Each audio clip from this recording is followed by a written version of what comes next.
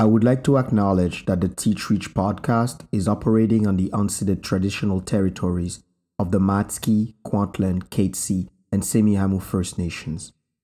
Growing up on ancestral territory of the Taino people, and now as an uninvited guest on Turtle Island, I recognize the immense impact that the land has had on me.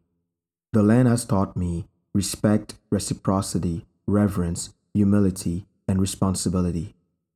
Through indigenous knowledges, I learned that the land carries stories, histories, medicine, and gifts that enable us to reflect and connect with ourselves and our communities.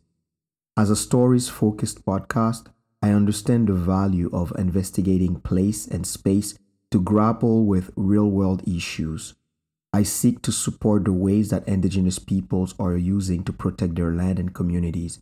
It is my intention to continue learning how to properly honor and care for the place where I live. Welcome to Teach Reach, a podcast to explore human connections through shared stories. Stories are what we store in the vault of our heart. Through them, we are exposed to a variety of voices to understand the narrative that shape our communities. We are all stories, those we know, those we live through, those we fabricate, and those we wish to deconstruct. We are not always at the center of those stories. We teach, you reach. Hey Tuggy, tell me about Kym.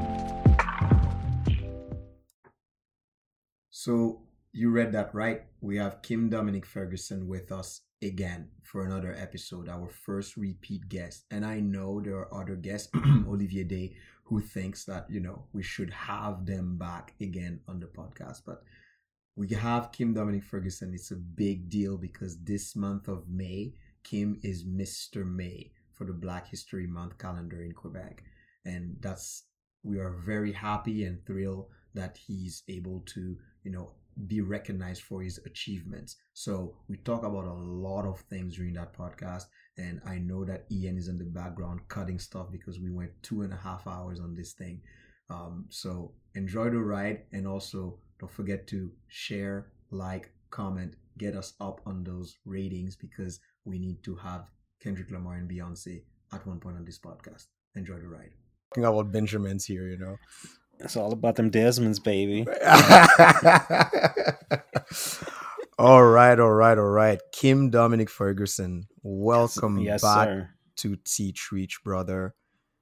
Thank you very much for having me back. You are a pioneer because you are the first guest to come back on the show.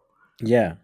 So what's going to happen now is that I know my DMs and my emails are going to pop up because other people will be telling me, oh, so Kym can come back. When can I come back? Yeah, but also I requested it because there's a lot of stuff going on that I wanted to share with you and share in general. Yeah, but you shoot your shots, That's how it is, right? Listen, you can't, it's like both Michael Jordan and Wayne Gretzky said, you miss all the shots you don't take, right? That's right. Right. Do you watch The Office? No, I don't. I don't watch The man. Office. Well, in The Office, one of my greatest part is Michael Scott makes a reference to the quote that you just gave, and then he put, you miss 100% of the shots you don't take. He quoted Wayne Gretzky, and then at the bottom he quoted Michael Scott as if like it's his own quote. So it's Right. just, every time I hear that quote, I remember that scene or that part from The Office of like that guy quoting Wayne Gretzky, but saying that he's the one who came up with him. You did it well. But I mean, the other ones are quoting people and taking their no, stuff. Man, right? I'm as a writer myself. I believe in giving credit where it's due, and I don't know if Wayne Gretzky said it first or if Michael Jordan said it first, but I do know that they both said it at some point in their careers, and it's a fact. Like it's like I tell people, if you're asking for help, right? And you're afraid to ask for help because you're afraid that people are going to say no. Well, you're going to be at the same position if you don't ask for help as if they say no. But if someone says yes, that means you're one step closer to getting whatever it is that you need help with. You know, That's not asking for help is like getting a no. that So, that's some confidence, man. Like how do you cultivate that level of, like, confidence? I've been thinking about that for a while now. I've been thinking about, um since the last time that we did a podcast, like I've really dived into working on grant writing. I left my day job, and like I'm doing grant writing. I started writing a novel Mm-hmm. last year October that I had been sitting on for about 7 years. um I and I was just like, grant writing, it's the same thing. It's like, if you don't apply for a grant, it's the same as if you got rejected by the Mm-hmm. grant. Mm-hmm. And but there's always a chance that you get the grant. And so I've been reflecting a lot on, like, this idea of asking for help and receiving the help that I asked for. Right, Um right. like I think about my dad and my stepmom. Like, back in the day, I didn't consider myself a kid that asked for a lot, but I knew that they had a bit of a problem with, like, my comic book reading, because I was obsessed with comic books when I was a kid. Yeah, yeah. And I'd always be hesitant to ask them to, when we go to because back in the day, the comic books were in the supermarkets, on the magazine stands.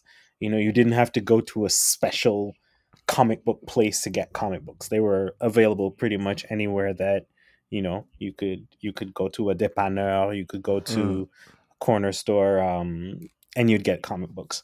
Now you have to go to the comic book store. But long story long,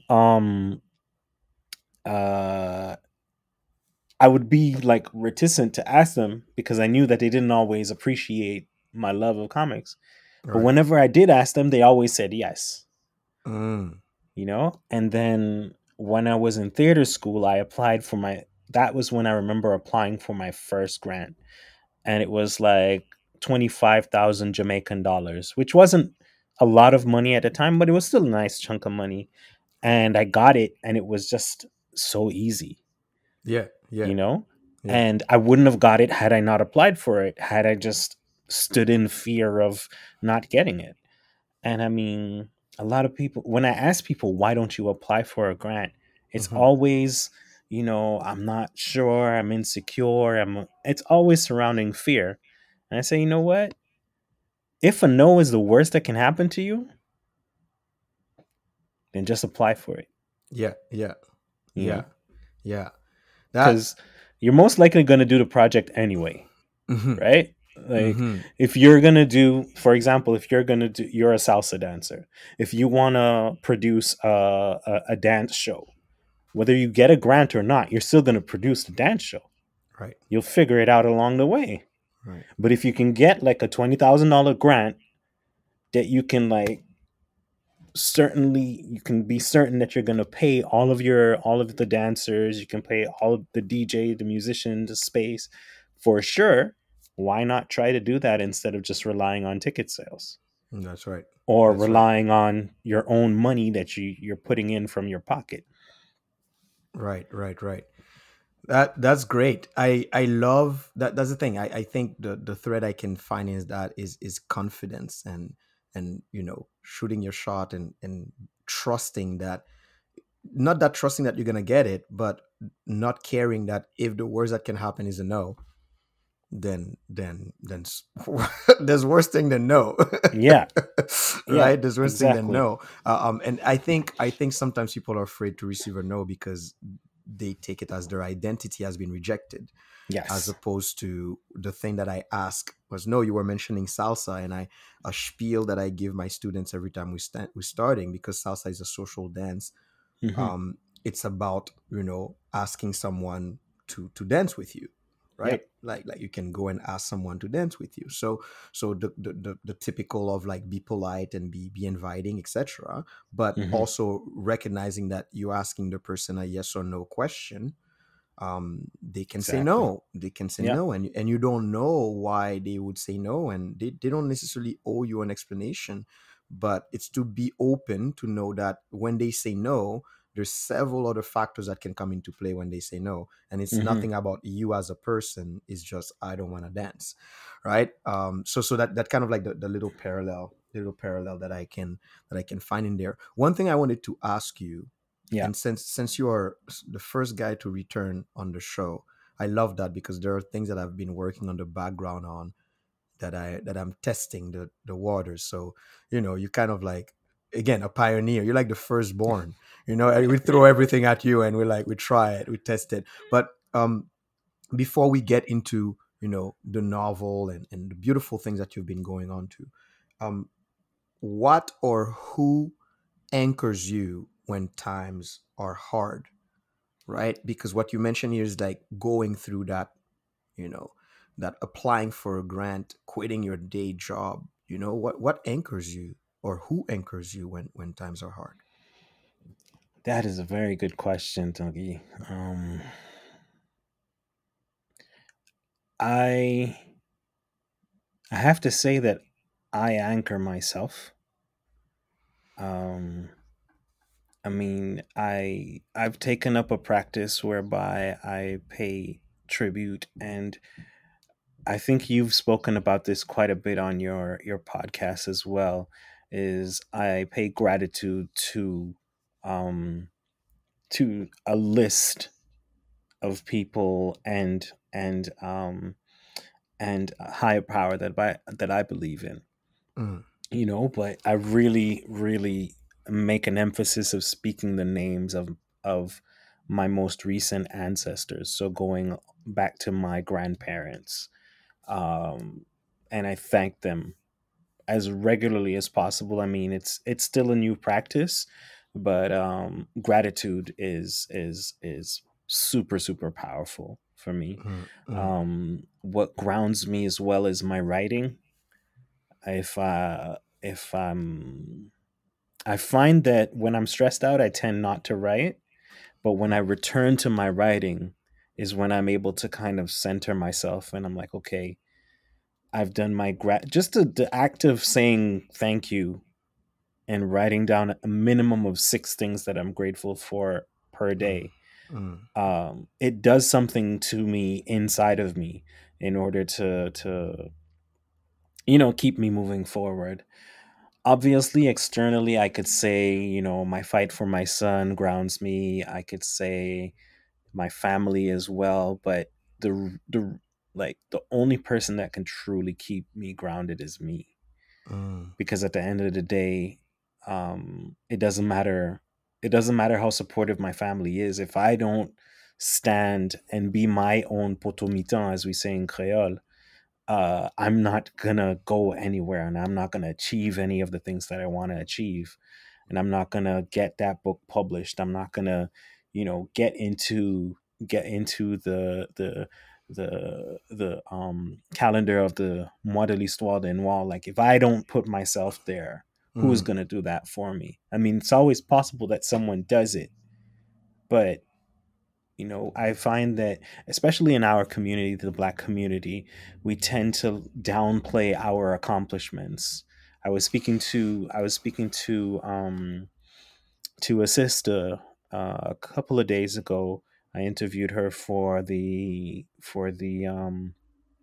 celebration of Black mothers, and she has this huge bio with all of these accomplishments and where she graduated from and the artistic things that she's doing. And I said, you really downplay yourself. Like, you've accomplished a lot.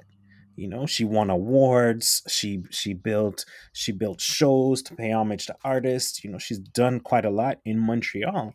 And she was like, no, it's just a little thing. I'm like, no, there's no such thing. You need mm, to, like, stand up on the mountaintop and be proud of what you do, because if you don't shout how great you are, who else is going to do it? You right, know, right.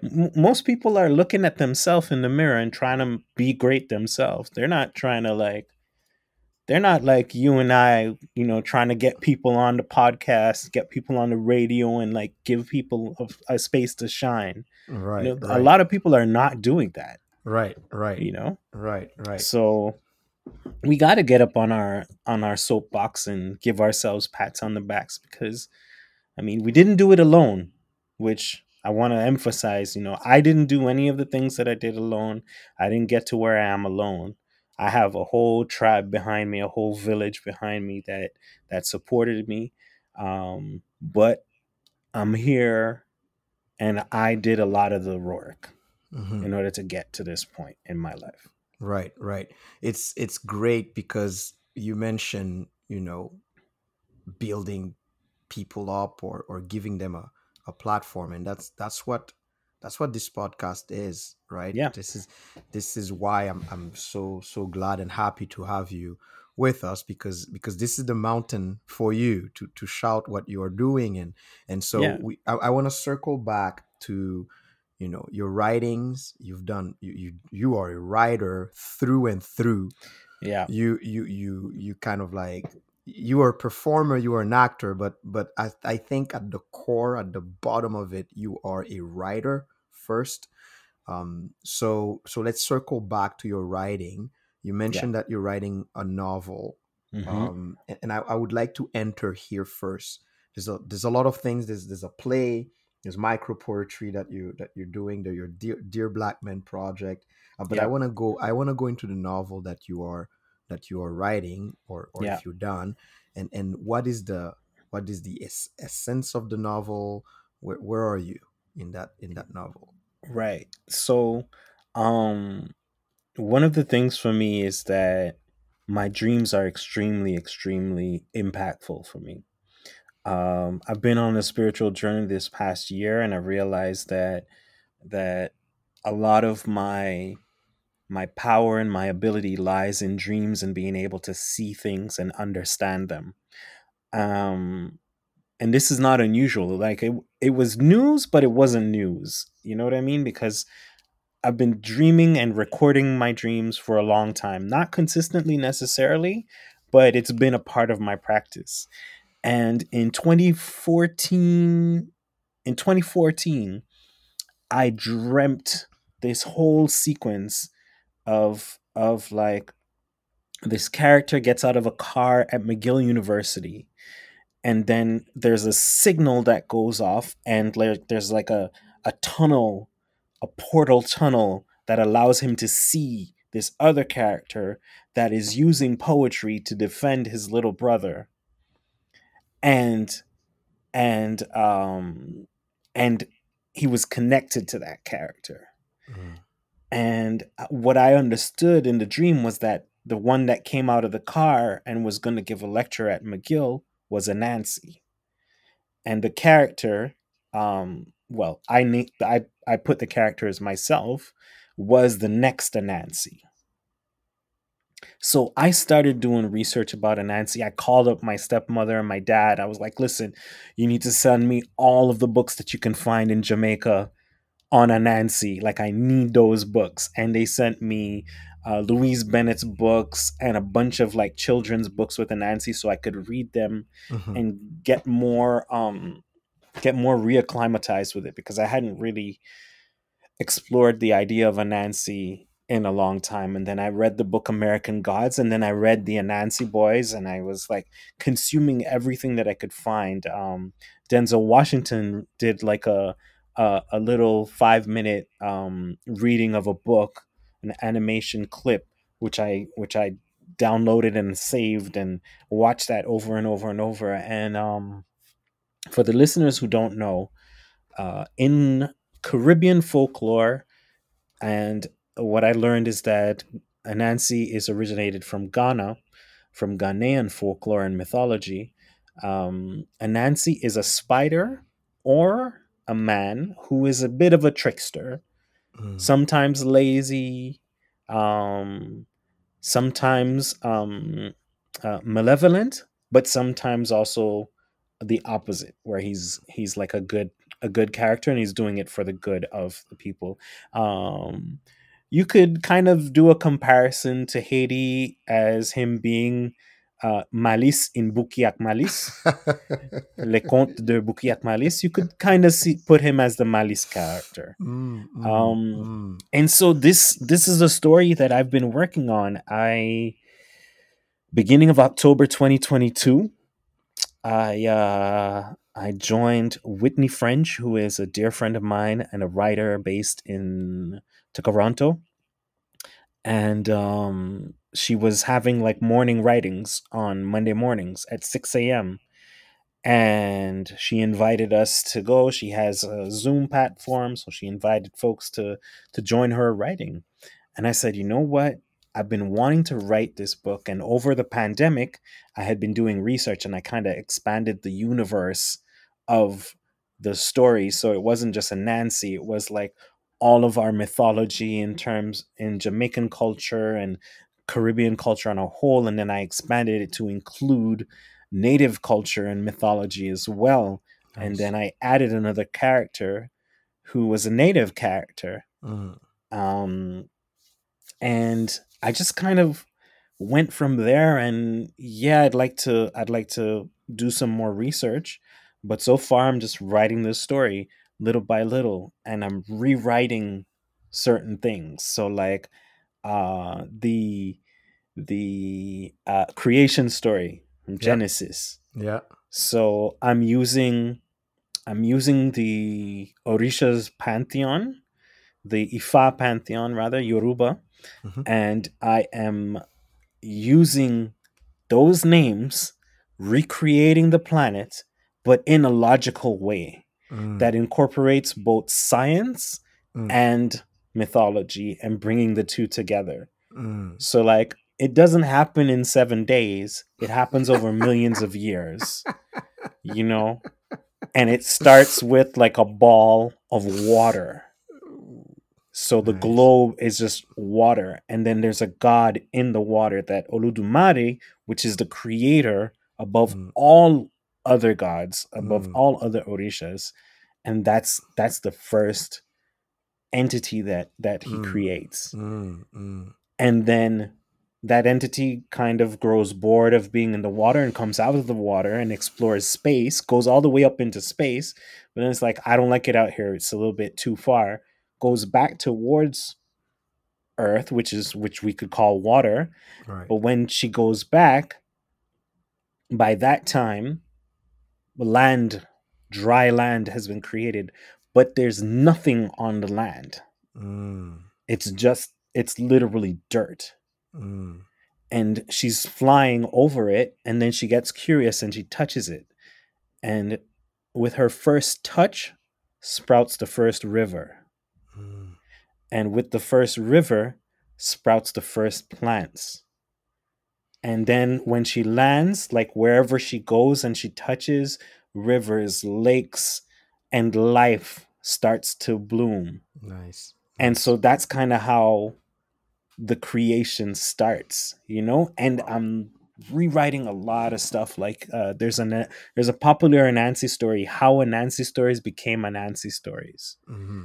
And depending on where you go, it's either the sky god that gave them to Anansi, or they were known as tiger stories, and so they were given to Anansi. It really depends.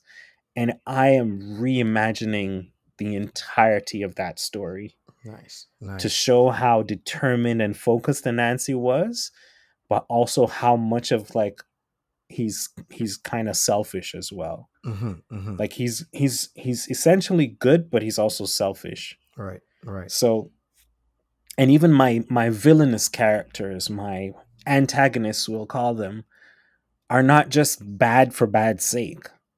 Like you get to see their side of the story and why they are the way that The they way they are in are. Yeah. relationship to Anansi, Nice. right? Nice. Nice. Um, so and it's interesting because I watched Creed 3 last week. Yeah. I haven't watched it yet, so I haven't watched Well, it I yet. won't spoil it for you, but the antagonist was beautifully crafted. Mm.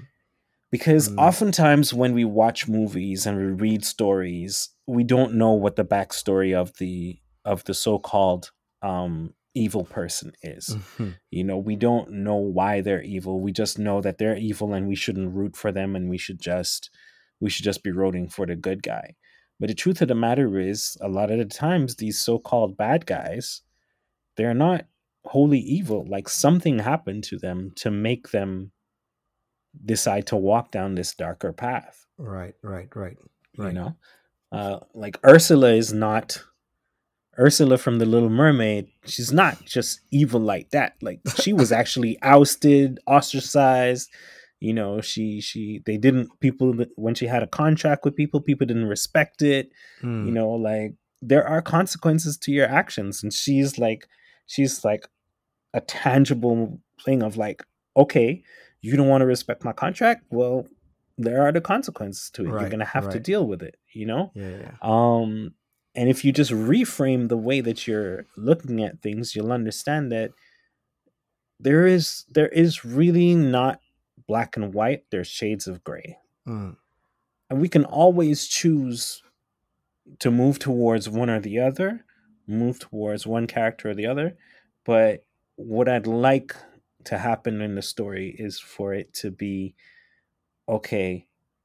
Generally speaking, I'd like to root for Nancy, but he did wrong to some of these people, and right, like right. he kind of deserves to get what's coming to him. Yeah. But these people also did some wrong, and they deserve to get what's coming to them as well. Like, Yeah, I yeah. don't want it to be like crystal clear when people are reading it. Mm-hmm, mm-hmm. Yeah. Couple of questions that I have. Like one is more of a, that's the teacher in me. How do we write Enancy? Is it a Nancy or Enancy? Like how do we? What is the spelling of? How do you Of spell it? yeah, Well, yeah, yeah. there's multiple spellings. The one Right. that I use is Anansi, Anancy. See why. Okay. Yeah. That's the one that I'm most familiar with, Okay. but Okay. people also write it Anansi, Okay. Yeah. Syi. Like, it Mm-mm. just Because really depends on who is speaking, and like, are you speaking in patois? Are you speaking in like standard English? Like, right, right, right. Yeah, yeah. That's that's that's the one. That's the one I was trying to, because last time you were on the podcast, you got me into Dr. Okorafor. yes. And I was reading one of her short story. I just finished Okay. it this afternoon. It's called Binti. Yes, The I have story that of whole series. so the Ojitse and the Eden. It is like sometimes I read this and I'm like, those are the, you can read a language, but you get the words that you're like, this is a word that I'm gonna only read. I can't say it out loud because I don't Right. know exactly how to pronounce it. So that's where I was Yeah. coming from with that Inensi. Um Yeah. and I like the way that you crafting that, like taking those stories that we know or that we probably take for granted or that we probably have grew up with without questioning them, and you're not only recreating them but you're questioning also what is at the bottom of them, right? Yeah. So you're questioning kind of, there's a curiosity that you're bringing to that, to like, well, what if I retell that story? How could I retell it, Yeah. right, if it was up to me? And I feel like that's the part of the writer Yeah. has that liberty to retell a story based on their understanding, and maybe Hmm. in a few years you'll probably retell that story in a different way, who knows, right? Like this kind Yeah. of like, so there's the evolution there. So I like that. I want to go into, you recently got your one of a play that you co-wrote. Speaking of Yes. writing, Yes. the play Blackout: The Concordia Computer Protest 50 Years Later Hmm. is being published this Yes. spring, and Yes. that's one of the main reasons you're here. Yeah. And I would like you to give us kind of like a backstory of that. The word blackout for us Haitian, it's very Blackout. blackout, we call it. Yeah. And those are like, for people that are not, Haitians or Caribbean. Blackout is power outage, right? And Yes. it's something that I grew up with, and we grew up with, like, regularly. You could have bouts of like weeks without electricity. Yeah. But for the play specifically, a blackout, the Concordia computer protest 50 years later. What is it about? So between 1968 and 1969, six students, specifically six students, had um, felt like there was a teacher that was being racist and grading the students lower on the basis of race only. Mm, They brought these charges of racism to, if I'm not mistaken, the ombudsperson, and then took it to the chairperson. They took it as high up as they could go, and of course, being 1968, 69, they did nothing about it. Um, and what happened? How the students proved it was they got six of their peers and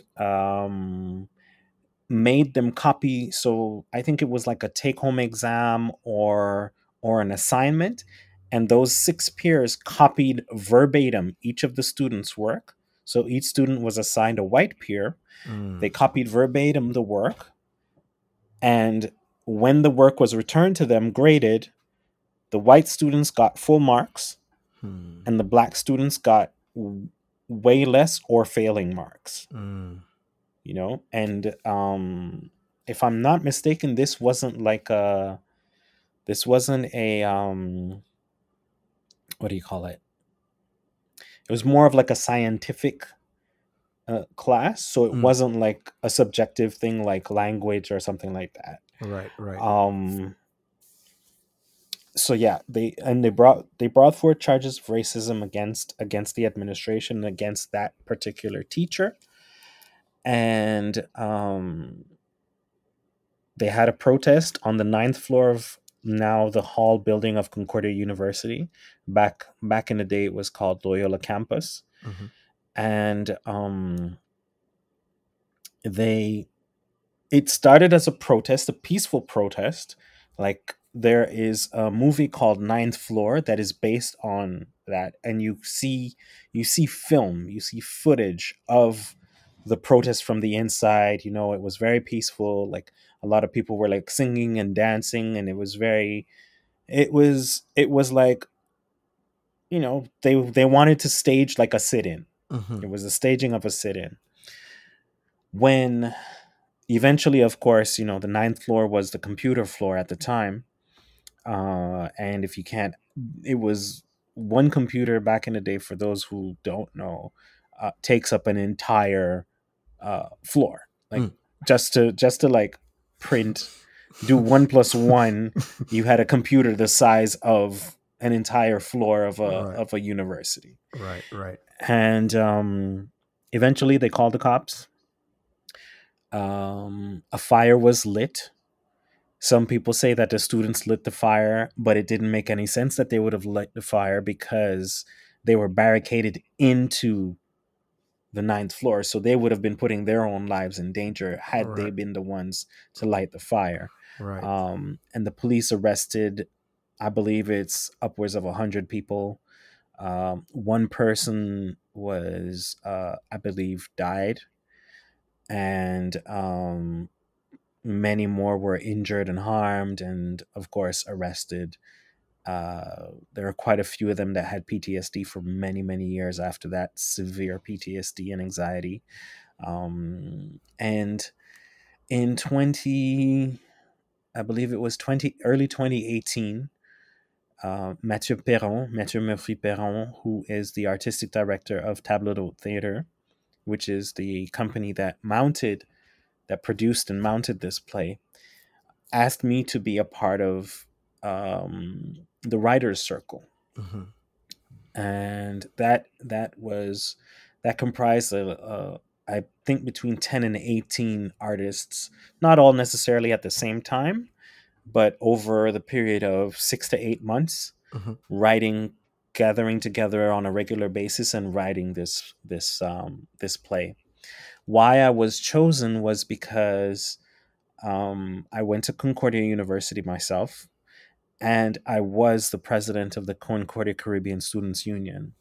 Now, for folks who don't know, the Concordia Caribbean Students Union was originally called the Caribbean Students Union, and it was the first union for students created in Canada, but as a result of, as an answer to the riots that happened Mm-hmm. in 1969. I believe the CSU, the Concordia, the Caribbean Students Union, was created in 1970 or 71. I'm not sure of the dates, Mm-hmm. but it was really created as a response to that whole situation. And so I had history, and my father was actually a part of it when he went to Concordia.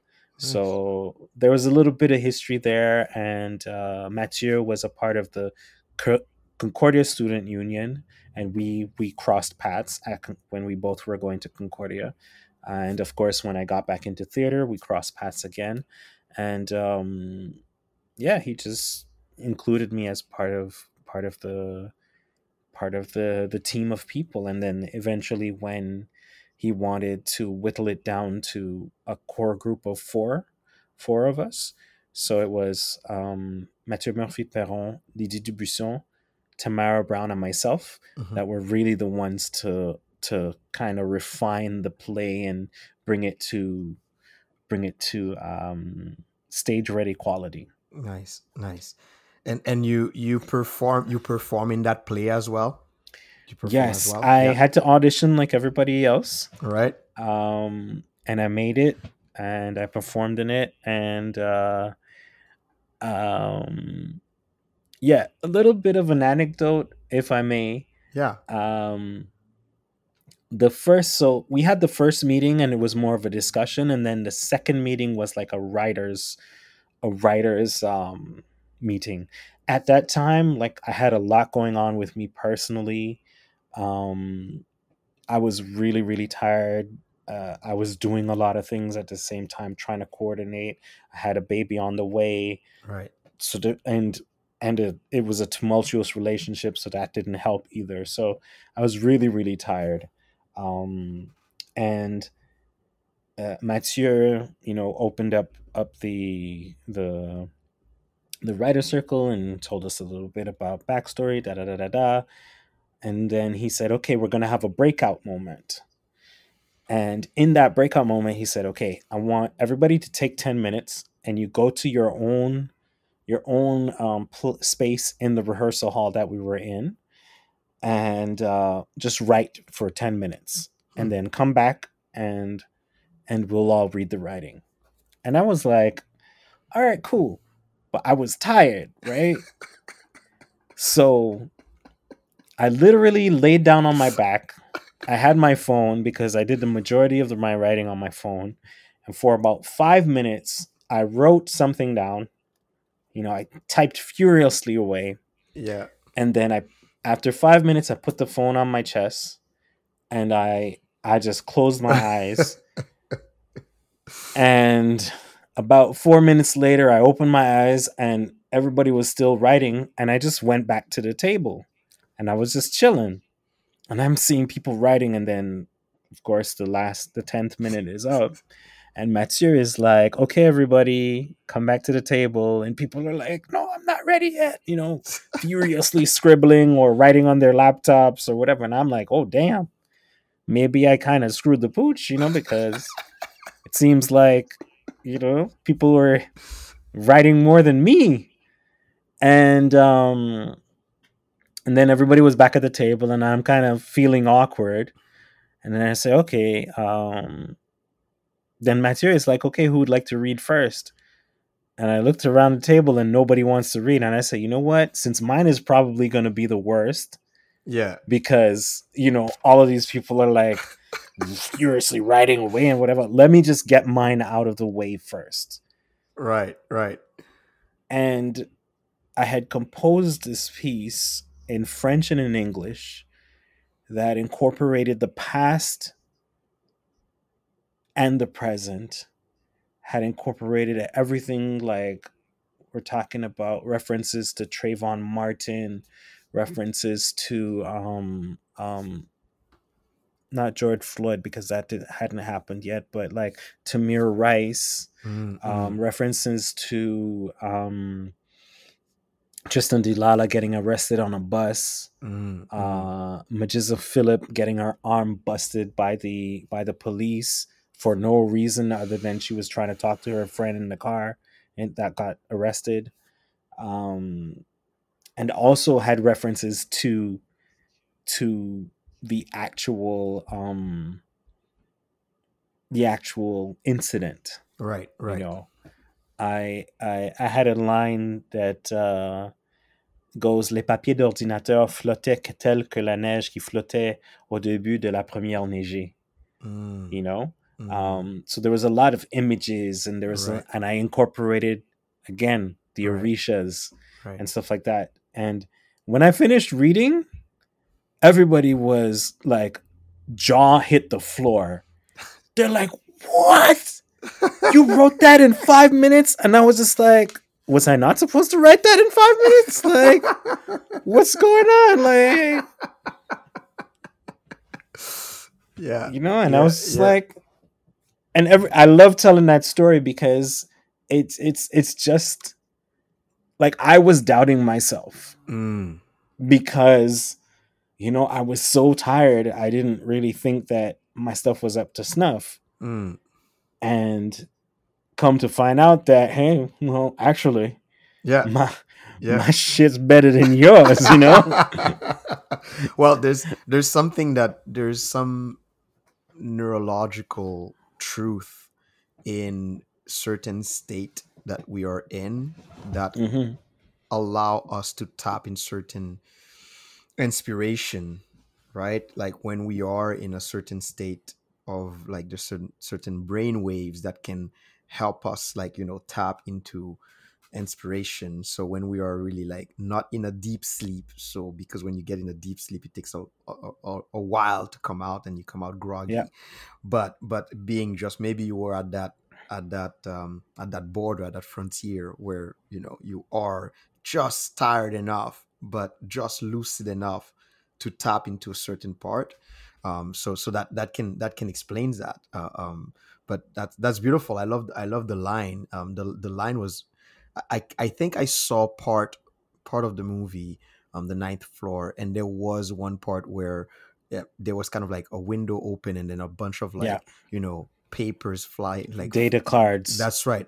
So I data cards. so Yeah, once you said that, it kind of like triggered that memory right yeah, away. That's beautiful, man. So that part, the blackout, the Concordia computer protest 50 years later, you had a part of that you wrote in it.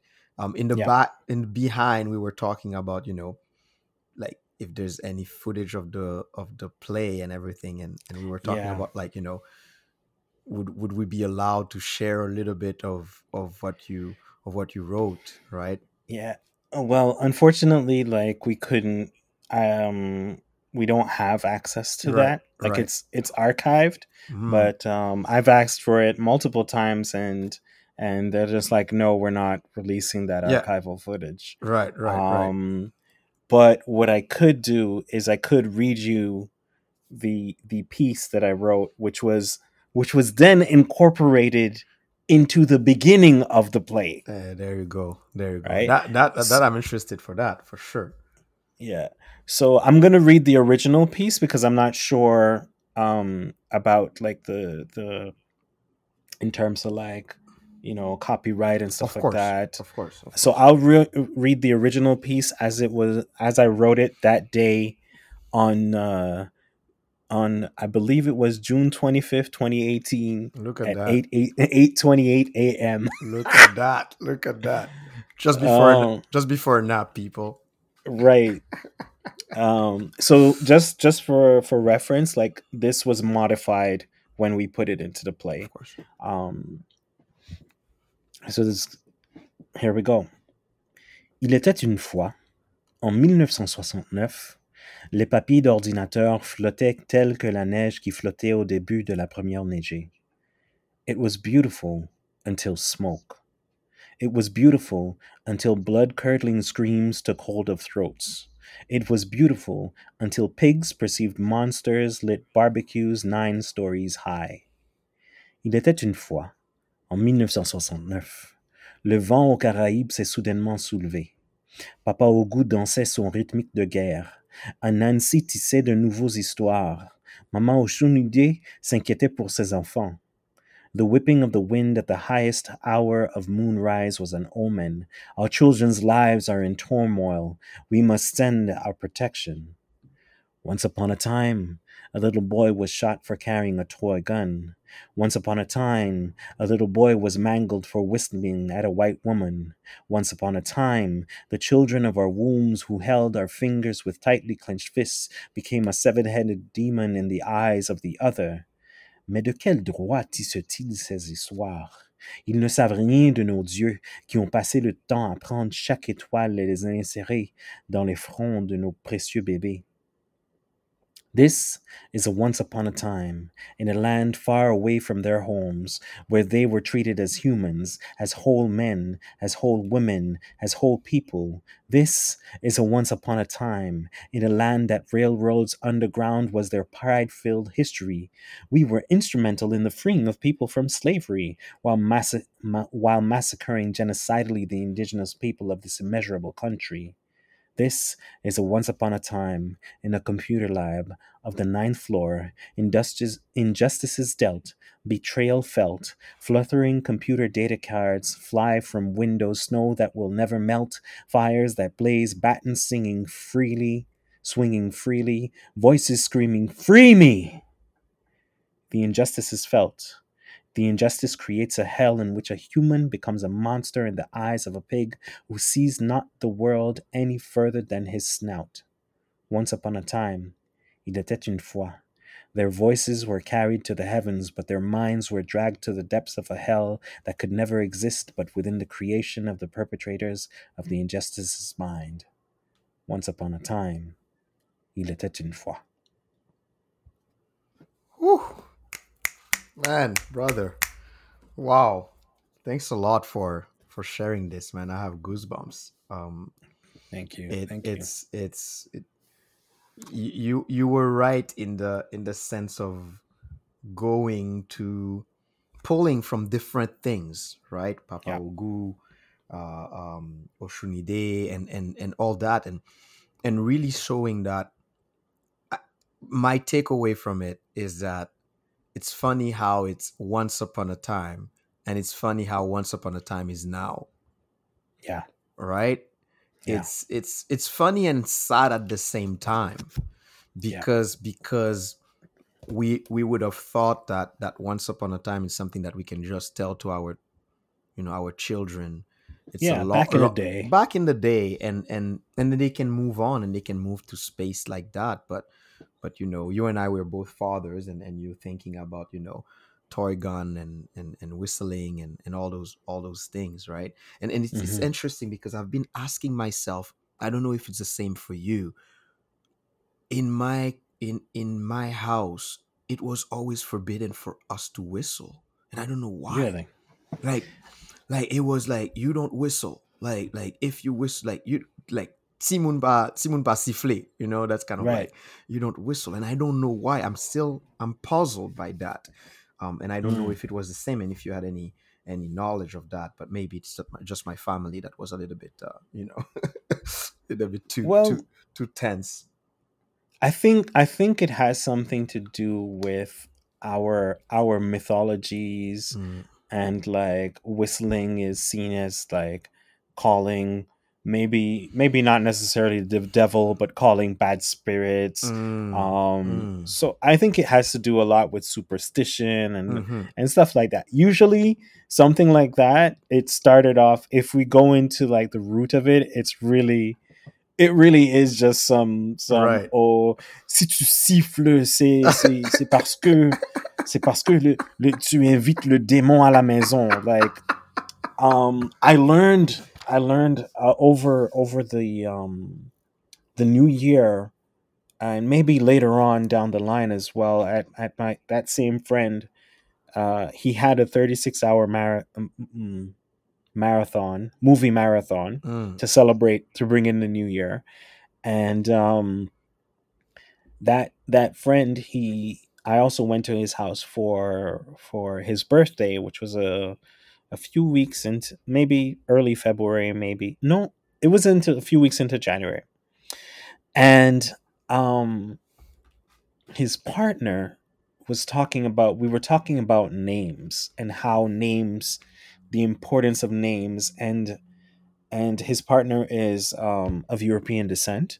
And she was saying that, that there's a lot to do with one of the reasons why you have middle names, and why, like, someone will pass their name down. So, like, your first name in certain cultures, the first name is the father's name, Mm, and the last name is the father's name as well, but your real name is your middle name. mm, mm, And it's done that way so that the fairies or the demons or whatever would never be able, they don't have your full name, so they can't come mm, to get you, mm. right? Okay, okay. And I know that we have that in our culture too, maybe not in the same way, but I mean, how many times have we known someone by Tonton Fred Right, right, or Tonton Jean Jean, right. and then you see their passport and they are like Jacques Sylvain, something something something, three different names, and you're like, where did Tonton Fred come from? Like, where did Fred come from? You don't even have an F name, and Yeah, yeah, yeah, part of yeah. that is to protect. There's like a Right, superstition that's passed down, and it's to right, protect right. the child from Hmm. un That's maldition. right, right. That's great because I have you talking about that. I have an auntie. She's an avid listener to the podcast, so shout out to Hmm. her. I'm not gonna say her full name because or else I'm gonna get in trouble. But Right. I have an auntie who like I know her name of a certain name, and then when I don't know what I was doing for her, I'm telling you things that are like maybe like 20 years ago, and then Hmm. I'm like, that's your middle name? That's the name that you carry? Like where that name come from, right? So it's very interesting. And for someone like me, I don't have a middle name. Like people always Hmm. think that Tanguy is like my nickname. And they're like, I'm Yeah. like, no, it's my full name. And they're like, whoa, like people taking aback, and especially in the Haitian culture. Maybe it's like you're too exposed or something like that, but who Yeah. knows? But you know that once upon a time, what is for you the value of stories? Oh man. Um. I mean, stories are what. Well, the first time that I heard Anansi stories, my dad told them to me. Mm, You know, he every once in a while he would come in my room and he'd tell me an Anansi story. And he really would like get into it. And I was always and up to now I love reading. Reading is something I'm very passionate about. I mean, over the last 20 some odd years, I've accumulated a library of books. mm, Like, all of my shelves are double stacked with mm, books. mm, Like, there's one row and then there's the row that you can see, you know? Um, so story has always been important in my life, whether it's in a graphic novel form, comic book form, or a regular novel. mm. It's been something that resonates deep in my core. um, I was talking to someone recently, and we were talking about how even fiction stories are important because a lot of them do have a lot that they can teach you. Right. um, like, I don't know if I mentioned this last time, but I've been reading this series from this author, Anne Bishop. And the original trilogy book was the Black Jewels trilogy, Mm. and she has continued expanding that universe up till now, and just released last week like book 12 or 13 of that series. Wow.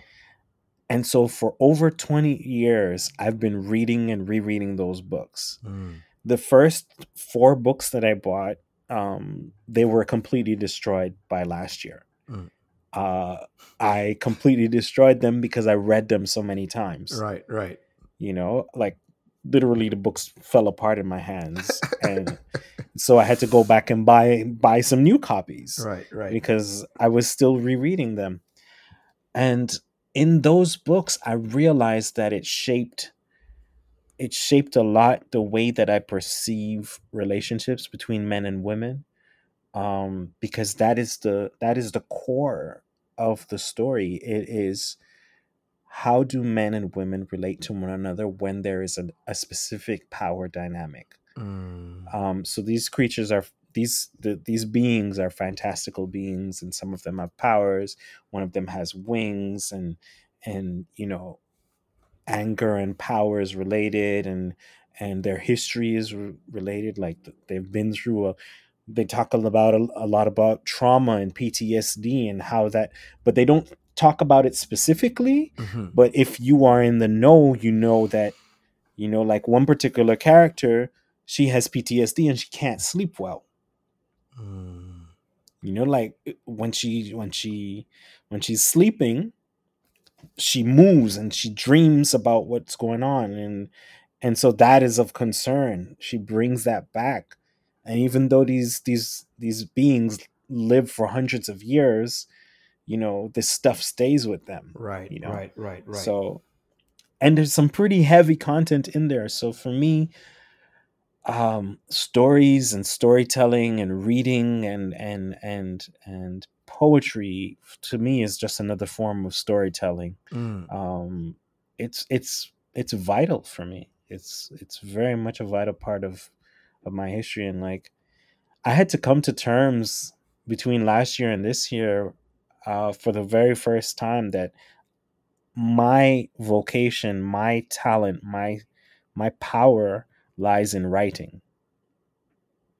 you know I Mm. love performance, and I'm really good at it. I love speaking. I've been on the radio for going on 11 years now, and I'm really good at it. But what I excel at is spinning the written word. Right, right. Yeah. Yeah, yeah. It's interesting because as a writer, you have so much freedom. How do you Yeah. deal with that? Because you can go anywhere, right? For example, in the story that you performed here, Once Upon a Time, you're Hmm. talking about something that is concrete, that really all the event that you mentioned there happen, Yeah. but you have the freedom to go to those stories and pick them, or you have the Hmm. liberty to create a brand new story, right? So how do you deal with that freedom? Is it overwhelming? um is it overwhelming? I would When it comes to, okay, so when it comes to uh like high pressure writing moments, I think I thrive in those moments Mm, because I have such a big expanse of knowledge mm, that's really accessible to me. mm. And that's one. And for two, I've been doing it for so long that that's why for me, when someone is like super amazed at the speed at which I will write a piece, and minimal editing, you know it's like, I look at it like, what do you mean? Like, this is normal. Right, But right, what I had to come to terms with is like, no, it's my normal. It's not normal for everyone, right, right. because not everyone writes at the same clip that I write. Hmm. I've been writing journals since I was a kid. I've been writing poetry since I was 16, 17 years old. And when I was 18 is when I really started writing, like at a much more concentrated, um, with velocity. Right, You know, right. I was churning out poetry. I was expressing myself through my poetry. Hmm. And then I found out that, oh, if I read this, people really like it. and then I would study it, and then people would like it even more, and I started getting opportunities to perform on different stages and different places. So knowing that my written word, and I never stopped writing, even when I think I haven't written, I've written something. Right, You right. know, Yeah, like yeah, yeah. even if I haven't written a poem, if I wrote a micro poem, it's still a poem, Right, you right. know? And that's the one I And wanted it's to. Yeah, yeah, go ahead, go ahead. Sorry, sorry. Yeah.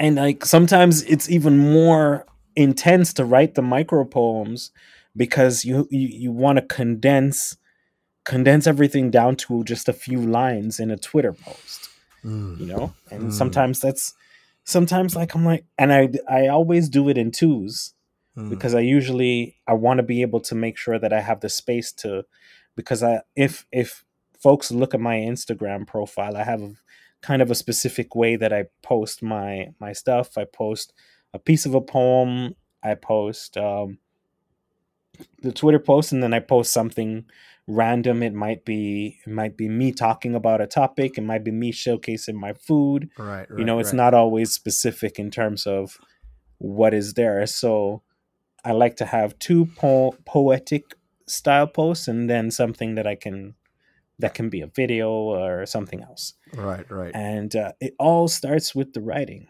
right. All starts with writing. Well, you were talking about micro poetry, and you have a series, Dear Black Man, right? Yeah. And there's a lot of your Instagram and your Facebook that is Dear Black Man.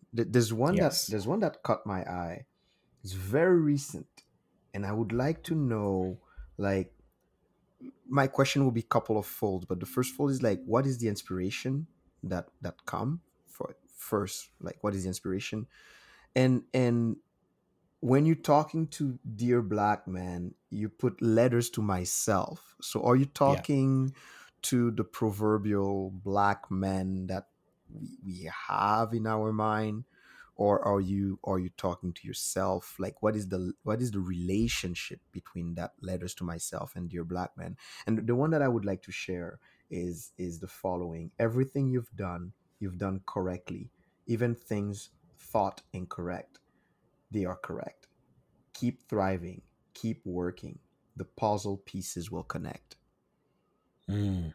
right? And I don't expect Hmm. you to remember all, because as a writer you produce so much things that you probably you Right. have them in there. But I would like to know, what is the inspiration for the micro portrait and Dear Black Men project, which is on the Okay. way as well, and who is that black man that you're addressing in your poetry? Okay.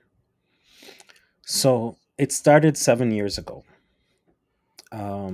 Around this time, actually, because we are now March 14th, and I believe 2 days from now, I believe it would have been March 16th. As of this recording, we're March 14th. March 16th, my dad got out of the hospital. Mm, My dad had major surgery, life saving surgery, and we couldn't really talk about me being an artist, and I love to express myself. Oh my god, I have to say everything in a poetic way. I couldn't. My parents asked me not to, mm, and so I took a bit of inspiration from my partner at the time. Um, and because she was the first person that I saw writing things entitled micro poetry, mm, and it was like 6 word poem. mhm, And I had seen Dear Black Man around. I had seen it floating on the internet, seen a couple of posts here and there. And I really thought, that would be a very good way for me to express myself without making reference to what my family is going through. mm, And so that's where it started. And then it grew from just Twitter posts into like a monologue based play, and then it grew into a 5 person play that I'm currently working on. But at the core, I still do Dear Black Man, Right. with like a passage, letters to myself, micro poetry. Um, when I write those posts, I am reminding myself to, in a way, to be kind to myself. Mm. Like that specific post that you said, it came at a time when I felt like, and this was fairly recent as well, I felt like a lot of things were going wrong, and that maybe I was kind of doubting myself, and I was kind of doubting some decisions that I had made, and um and I had to remind myself that no, sometimes you need to have obstacles in your path in order to learn how to get around them. You know, it's like Bruce Lee's famous line of "Be like water, my friend." Mm. You know, water can crash. It can take any form. It can be solid. It can be gas. It can be liquid. And water always finds a way. Like if you Right. drop a huge stone into a river, the river's not going to stop flowing. Mm. It's going to find a way around the stone, whether it goes over it, under it, around it, to the left, to the right. It'll find a way to continue flowing. It may never flow the same way again, but it will still flow, you know. And even if you put a dam, the river will continue to flow. Like Right. the Right. dam slows down the river, but it never stops it completely, Right. Right. you know. Right. So that particular post was me saying, you know, sometimes the negative is the positive. Mm-hmm. Mm-hmm. You Yeah, know, and sometimes negative is positive. right. And that 5-person play, how how Hmm. how does it work? Like, is it something that's something that's being released this year? Well, it's not being Well, released it's being this performed. I year. mean, like performed or presented or something. Well, the objective is that by the end of the year, we will present a public reading. Mm. Mm. So I'm kind of proud to say that this is kind of the first of its kind in terms of it is a Montreal based play um, that takes the essence of what I feel Montreal is, which is the most bilingual city in Quebec, Mm-hmm. and it puts that on stage within a Caribbean family, a Mm. blended Caribbean family. Mm.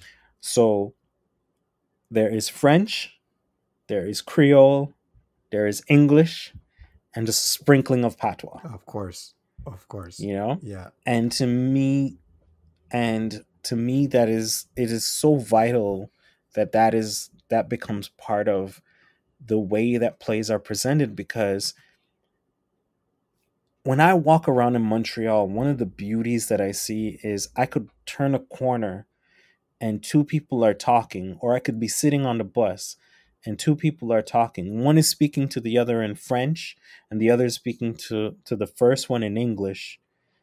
And there's no, like, they don't skip a beat. They don't say, "What did you mean? Right. Translate what you said." Right. They're Right. speaking in their languages Right. and they understand each other, Right. Right. you know? And there's this, Quebec is very separatist. And then, you know, when you think about English language and French language, everybody tries to stay in their own lane.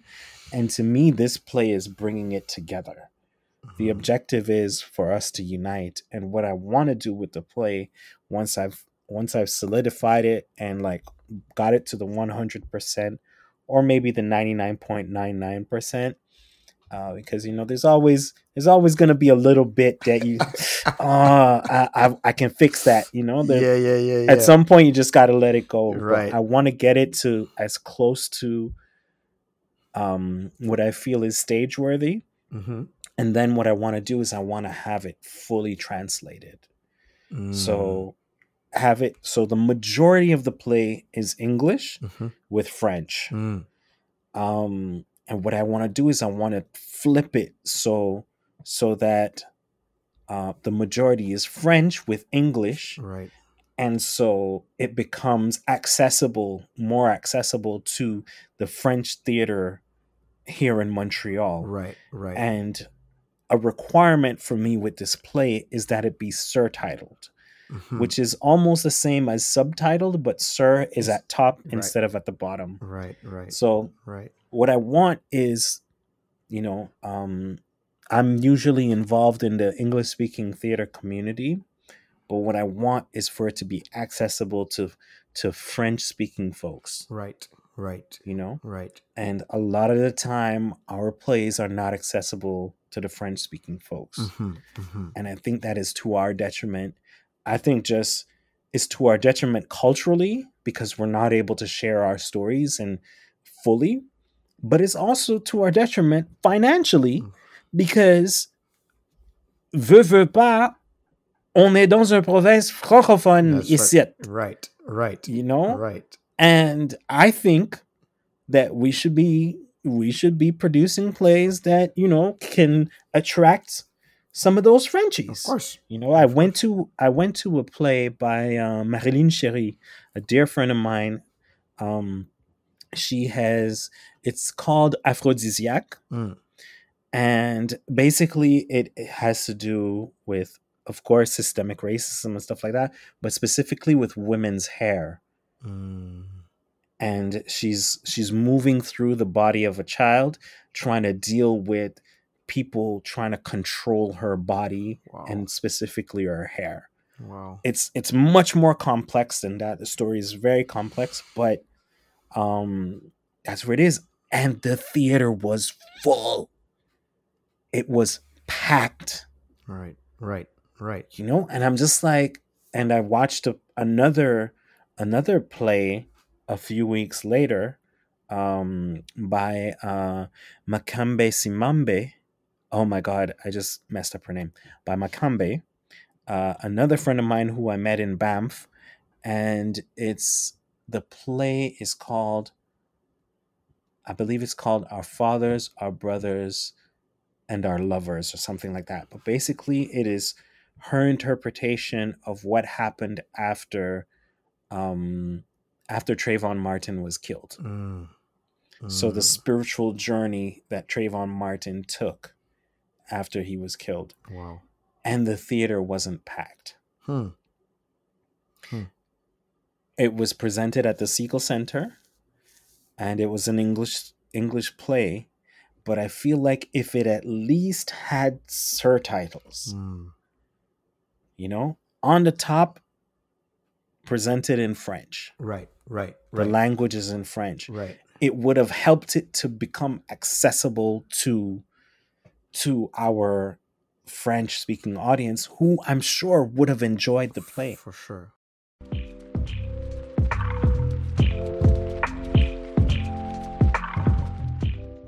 I always like to think about what am I going to call a podcast episode. That Right. I get a thrill of that. Like Ian get the thrill of like producing that thing, and then I Hmm. get the thrill of finding the name. And Hmm. one thing is like that caught to me is the fact that you're a storyteller, you're a writer. So Hmm. the idea of once upon a time is very, very present for me. And I usually finish with the teach and the reach, but today I wanna go on a little once upon a time, or kind of like going back into history for you with you. Right. I would like to for you to tell me what is something that you see lacking in this world right now. Wow. Okay. Okay. Um, Last Friday, for the first time, I went into a prison to perform. Mm, And I was having a lot of anxiety with regards to going into this prison to perform. The person who organized the group, so it's a group of performers and speakers, and there's a comedian. And the person who had organized this group had asked me previously, and I was like, I'm not ready for that. And he asked me again this year. Well, actually, he put it out in like this. I'm in this Brothers Got Your Back group, mm, um, and he put it out in the group. And I said, you know what? This is a sign to me. And I said, yes, sign me up. and he had one back in February, but I had a conflict because I had already planned some events and whatnot. But this one here happened last week Friday, this March, and I went, and he didn't really, because he's been doing it for so long, he kind of has the rhythm of what he's supposed to do and all of that stuff, so he didn't really debrief us Mm. on what's gonna go down. And I just knew that I had to get there at 8:30 in the morning, and we'd be there until 3:30 in the afternoon, so that's a full day. Right. Right. And I'm like, I don't know what we're gonna do. Are we doing workshops? What are we doing? Like, what's the purpose? And essentially, he had 12 people. I think it was 12 of us, and we all presented in some way, shape, or form, whether it was poetry or like a presentation piece on mental health, whatever it is, we presented. And I had all these prejudices built up in my mind about what prison was like, what what prisoners were like. And when I went in there, the first two people that so we went into this gymnasium, and the first two people greeted us were dressed in almost in like casual civilian clothes. So in my head, I had built up in my mind that these prisoners were going to come into the room chained up. It was going to be like a jangling, jangling, jangling, jangling. There'd be, because there's civilians here and they can't interact. Like, I had this whole thing, and I had a lot of anxiety. Like, are they going to shiv me? Are they going to get into a fight? Are they going to like stab each other and get into like, I was having a lot of anxiety. And then what I gathered from, I shake the two people's hands that were there, and I thought they were just the organizers, like they were the, like, not prisoners, not people that were locked up, but I thought they were like administrators of the prison. And it wasn't until after even more of the inmates were coming in, I realized, I was like, oh my God, I just shook two prisoners' hands. And they would come to us, not as a group or anything, but they'd come to us and they shook your hand and they look you in your eye and they tell you, thank you so much for coming. And this is before we even started, and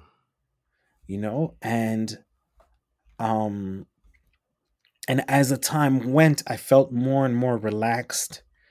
I saw other folks in the group who were used to coming into the prisons and doing these kind of events.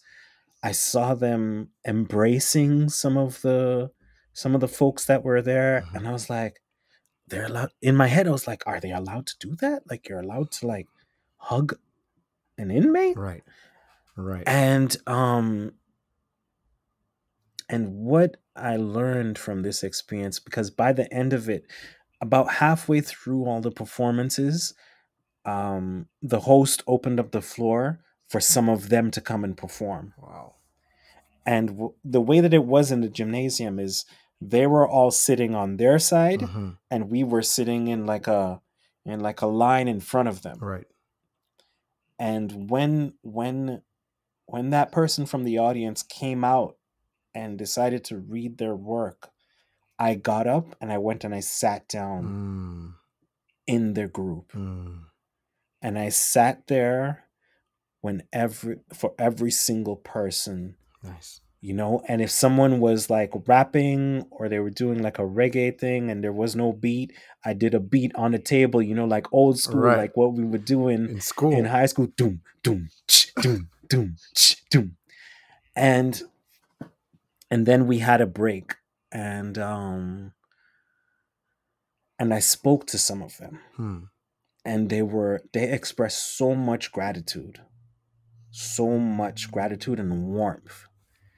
And I said, I was upfront with them. I was like, I was freaking out coming here because I'd been in juvenile detention center before. That one, that was in Trinidad. Two, that was with kids. but had never been in like An adult. Yeah. grown man Right. prison. Right. And I said, I was really anxious about coming here, but one of the things that I realized is y'all are people.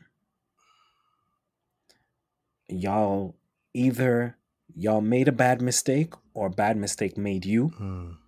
and you're here. But I understand that you want to be seen, you want to be acknowledged, you want to be respected, you want to be seen as a human being, and you want love, you know? And I I think that in our world today, we lack the conscientious decision to see people. I feel like we lack we lack that communal love. Mm. There's a lack of it out there. Um, some people have it, but I think more of us need it. Yeah. A lot of people would rather do things alone than turn to the community around them. You know, it's it like the whole story is wrapping up. It's what I was talking about in the beginning about asking for help, Mm-hmm. asking for support. Mm-hmm. You know, you don't know how many people actually have your back until you say, "Yo, I need some help." 100%. And 100%. then you find that, what? You got 100 people that will have your back. Right. Right. So that for me is what I would say is my once upon a time. Once upon a time, people got your back Ooh. and you didn't even know it. Ooh, brother. Look, listen. You see the marksmanship of a great storyteller. They know when to, like, put that perfect period, Yeah. no, that's amazing, man. That's beautiful. Before we wrap up, the usual space for you to plug what you do, to plug where people can find you, where people can follow the beautiful things that you do, where people can see that clip for where you're speaking about being the laureate for the Black History Month. All the beautiful things that you do, man. The space is yours. Go for it. Well, people can find me on my social media, my personal social media at Mr. KD Ferguson. So Mr. is MRKD Ferguson. My name is Kym Dominique-Ferguson, KYM Dominique-Ferguson. You can find me on all platforms. Right now, one of my videos has gone viral.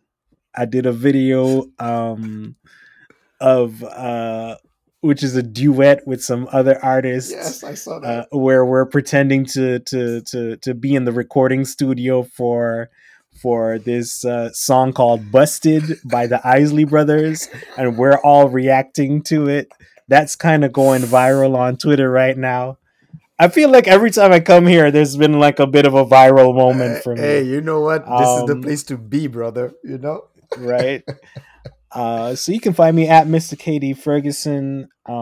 My business partner and I, we are working on a clothing line, which we are taking the basis of the chakras, the seven chakras, in alignment with image and words that and color that aligns with the chakras. So that we're still working on that, but Sirius Apparel, so Serius Apparel, is the name of the company. You can follow us on Instagram. We're still building it, and yeah, just at me. You can find, if you want to find the article, the little news clip that I was on, it's on my Twitter feed. I haven't figured out how to Yeah. download it yet, but it's on my Twitter feed. I think it was Montreal City TV that put it up.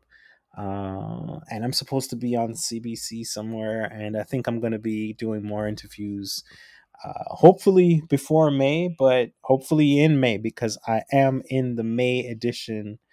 I am Mr. May Good.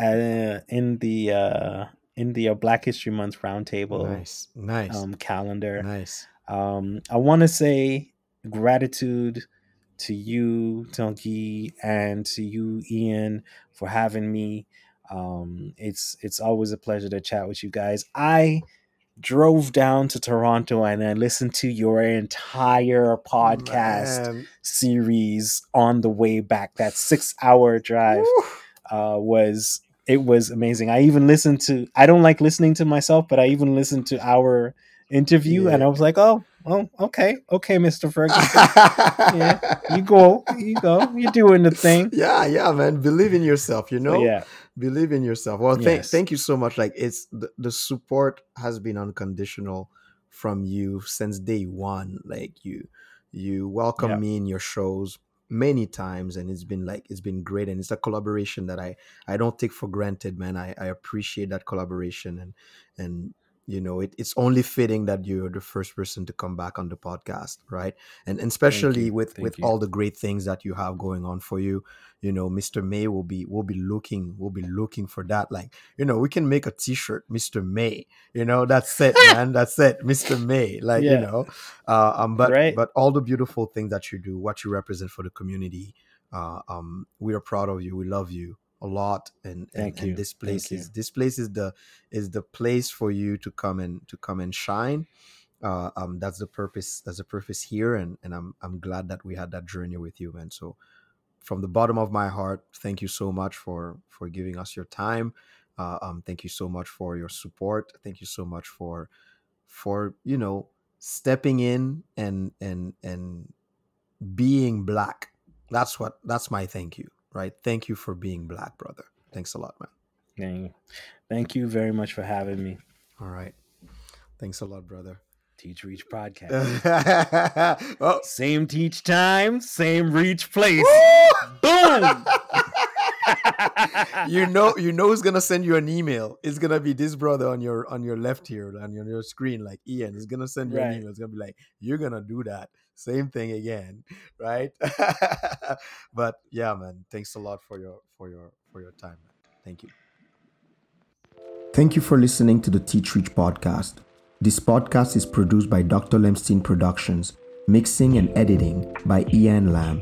If you are enjoying this podcast, we'd love for you to subscribe, rate, or give us a review on Apple, Google, Spotify, or wherever you listen to podcasts. Follow us on Instagram at teachreach_podcast. For our regular listeners, we truly appreciate your support. Thank you.